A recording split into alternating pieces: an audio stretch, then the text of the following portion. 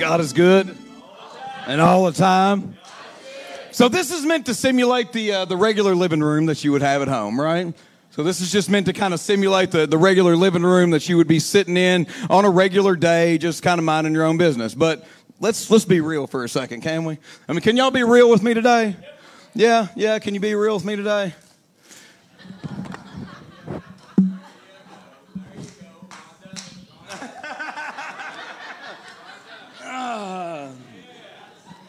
That's better. I feel better. Yeah, man, let's be real. Let's be real, right? Let's be real. And so on a regular day, you know, maybe not everything's in its place. You know, maybe there's some unfolded laundry sitting around, or maybe even some laundry that you've already folded maybe a couple of times. I mean, can anybody be real today? You folded it up a couple of times, and then now all of a sudden it's not folded anymore. And how does that happen anyway? I mean, when you've got a couple of 2-year-olds at the house, I'll tell you exactly how it happens. But say that you're sitting around on a regular day and there's the hangers, man. The hangers are worse than the clothes, I think, man, the hangers. And there's stuff and you're sitting there and then all of a sudden, out of nowhere, there's somebody at the door.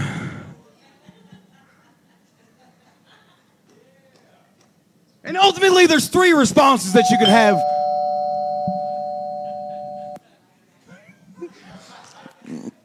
Ultimately, there's 3 responses that you have when you hear that noise, right? I mean, there's 3 different things. Like I said, let's just be real today. There's 3 different things that you might do based on your current situation. So when you're sitting in your room doing your normal thing and you hear that ding, no, do it again, brother. Do it again. Hit it one more time. There you go. The first thing you might do is shh. Don't you dare move. Until you kind of figure out who it is, right? Yeah, don't you dare move. And then the second thing that you might do when you hear that noise is this.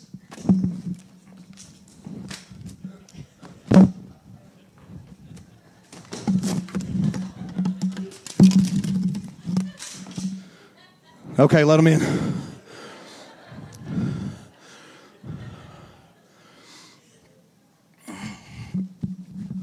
Right?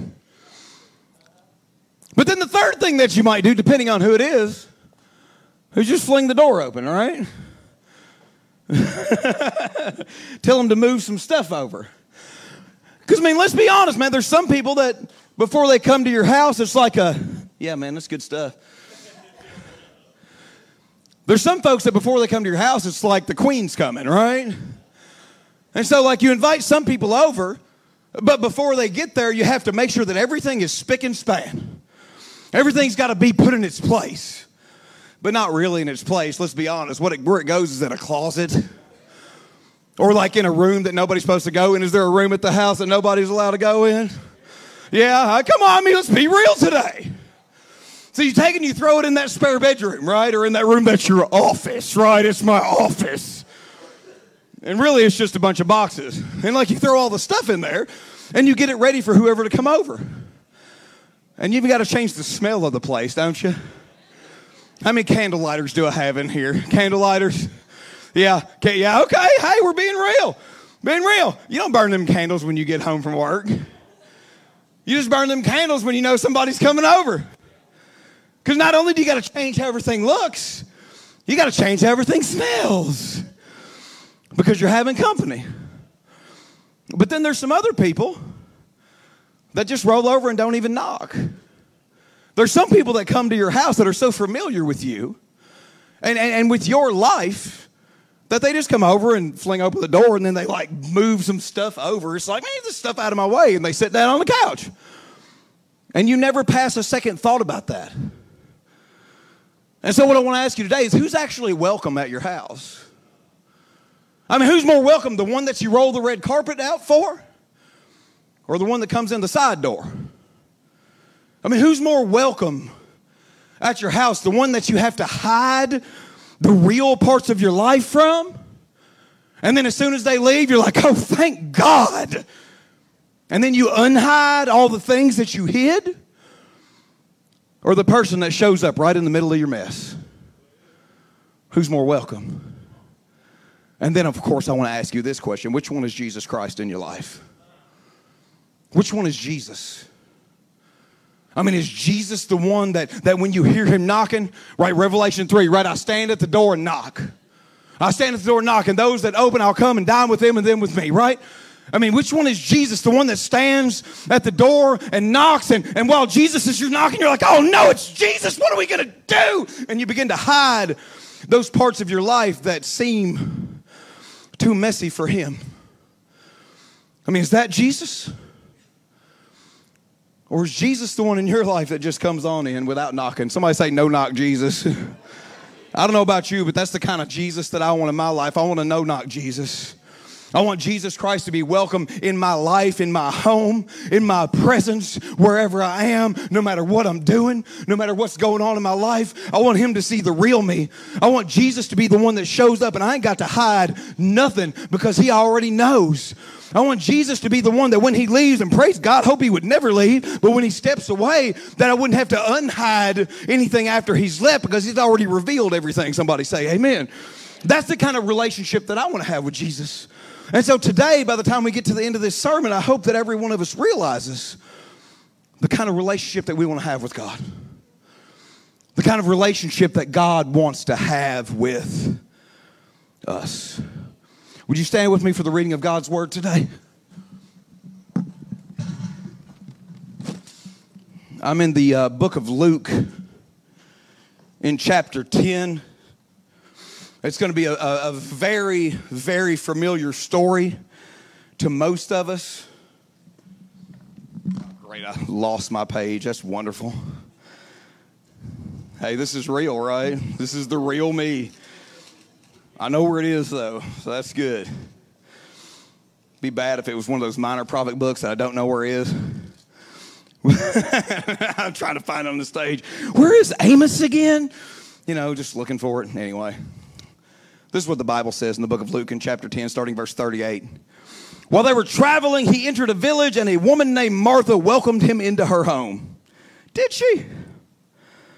And she had a sister named Mary, who also sat at the Lord's feet and was listening to what he said. But Martha was distracted by her many tasks, and she came up and asked, Lord, don't you care that my sister has left me to serve alone? So tell her to give me a hand. Wow. She's barking orders at Jesus now. That's great. Tell her to give me a hand. The Lord answered her, Martha, Martha, you're worried and upset about many things. But one thing, somebody say one thing. Now say one thing. But one thing is necessary. Mary has made the right choice, and it will not be taken from her. Let us pray. Father, we pray that today we would get that one thing.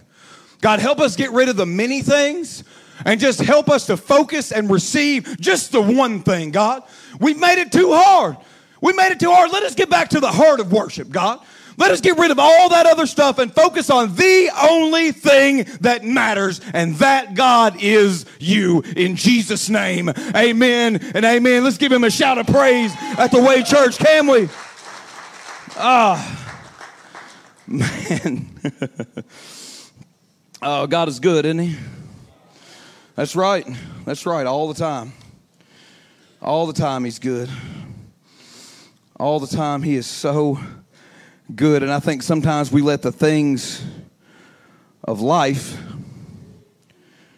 distract us from that. Okay. I'm sorry.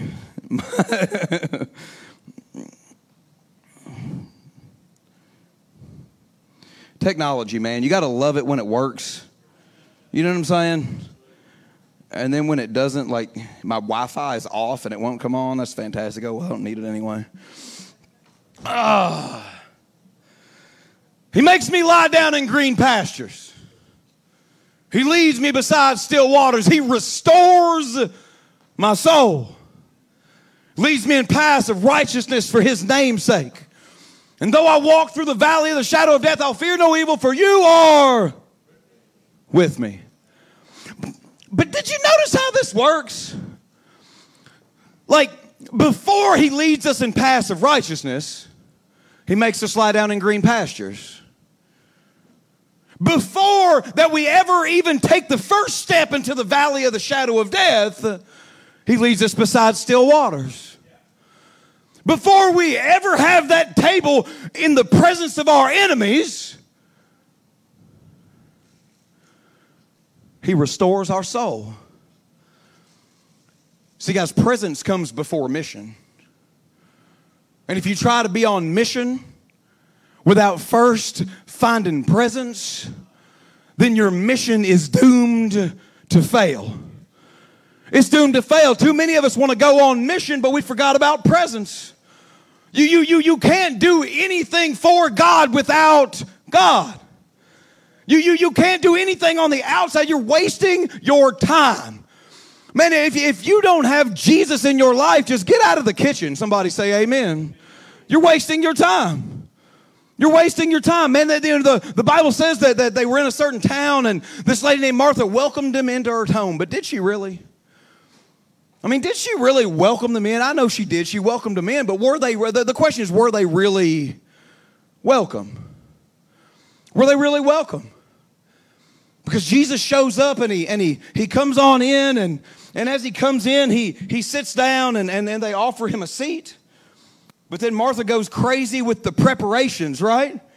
She goes crazy with the preparations. She's got to get everything just right for Jesus. She's trying to maybe impress him a little bit. Trying to impress him a little bit. They're like, hey, Jesus is here. Jesus is here.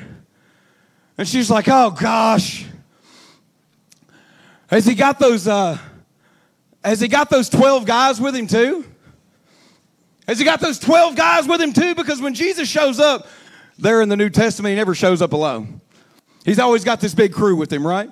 He always shows up with this massive, movement of people, and Peter was probably there too. Y'all know how Peter is, right? Where's the food at? I'm hungry. Somebody feed me. It's time to eat, man. What's going on? Loudmouth and boisterous and doing all the stuff, and, everybody's just shaking their head. But, man, she invites him in, but then she immediately goes to work. She immediately starts throwing the laundry in the basket. She immediately starts sweeping the floor. She immediately goes to begin to prepare, the meal to serve the people. But because it's this, in Jewish culture, man, you had to provide the meal to them. You had to do all the rituals. You had to be, the best host that you could be. And a lot of the family's reputation was kind of stood on that. And so they wanted to do the best they can to present, their home and everything to Jesus in the best way that they possibly could. And she gets all busy and she's scurrying around and she's doing all the things and she's doing all the stuff and she can't kind of get away. She can't kind of get away from this mindset of wanting to serve him, of wanting to serve him. And I'm sure she's glad Jesus showed up, but maybe not right now. Do you ever want Jesus, but maybe not right now? I mean, you ever want Christ in your life and you want the things of the Holy Spirit and you want what God could provide, but maybe he could wait a little while? I mean, maybe not right now. Maybe I'm not quite finished doing what I was doing right now. Maybe if he could just wait a little bit. Yeah, Jesus, I want your promises of eternal life. I want this sanctified, Holy Spirit-filled life. But maybe if you could just wait just a little while till I'm ready. Till I'm ready. Will you ever be ready? Let me tell you this, man. With Jesus, you got to expect the unexpected because he's liable to show up anytime, day or night. And so Martha's not quite ready for Jesus. She's not quite ready for Jesus. But Mary, oh Mary. Mary was excited to see Jesus. When Jesus showed up at the house, all of a sudden nothing mattered to Mary anymore. Not home, not food, not ritual, not tradition, not social, lifting up or anything like that. Nothing mattered to Mary except Jesus. And so she abandons everything else and just goes and immediately falls at his feet. And is just there, and she plants herself there. She plants herself there at his feet, man. Doesn't matter if it's dusty in the floor. Doesn't matter if there's stuff laying there or not. She finds her spot at the feet of Jesus, and that is where she plants herself, and that's where she stays. And Martha's preparing the food, and Mary is at the feet of Jesus. You know why? Because Mary gets something that I think too many of us forget. The man doesn't live by bread alone, but by every word that comes from the mouth of God. Can somebody say amen? And that's where we get our sustenance, and that's where we get our worth, and that's where we find everything that we could possibly need in our lives is right there at the feet of Jesus. And Martha gets frustrated with this. Because Mary's curled up at the feet of Jesus, and Martha starts to get upset. And she's going and she's doing all the things and she's doing all the stuff and she's running around and she's making the preparations and she's doing everything that she needs to do to serve the meal, to care for the people, to make sure that her home has the reputation that it needs to have. Like she's doing, all the stuff that she needs to do to make sure that everything is in its place and everything is taken care of and all the I's are dotted and all the T's are crossed and everybody is taken care of the way that they need to be taken care of. And Mary's sitting there and she's not doing a thing, and she's not lending anything to the household. She's not helping out with the event. She's not doing anything that she needs to do to be able to make all this happen. And she gets frustrated. And she gets so frustrated, she's willing to go to Jesus. She's like, Jesus, can you believe that she's just sitting there while I'm slaving? Tell her to get up and help me. I have to admit, I've been there before. Let's just be real. I said we're being real today, right? I've been there before. There's been times in this building where it's been midnight and I'm in here with just my wife taking out trash and mopping floors and cleaning bathrooms. And I have to admit with you, I'm just being honest, sometimes in those moments I was like,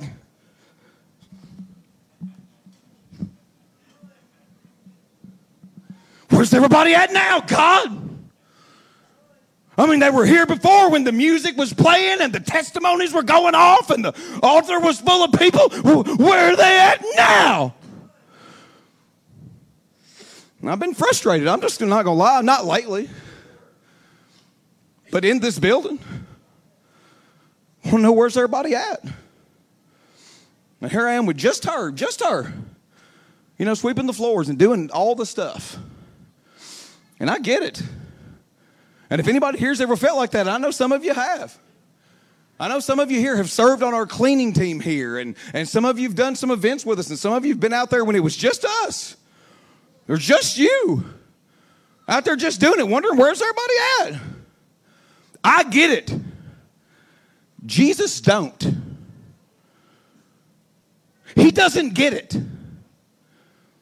I get it. I get it. Because it's easy for me to be tempted like that. Jesus doesn't get it.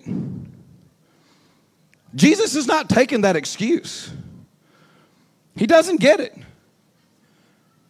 Jesus is sitting in the chair, man. And Martha's like, tell her to help me. And Jesus says, Martha, Martha. Martha, Martha. Man, you're worried about all this stuff and all these things.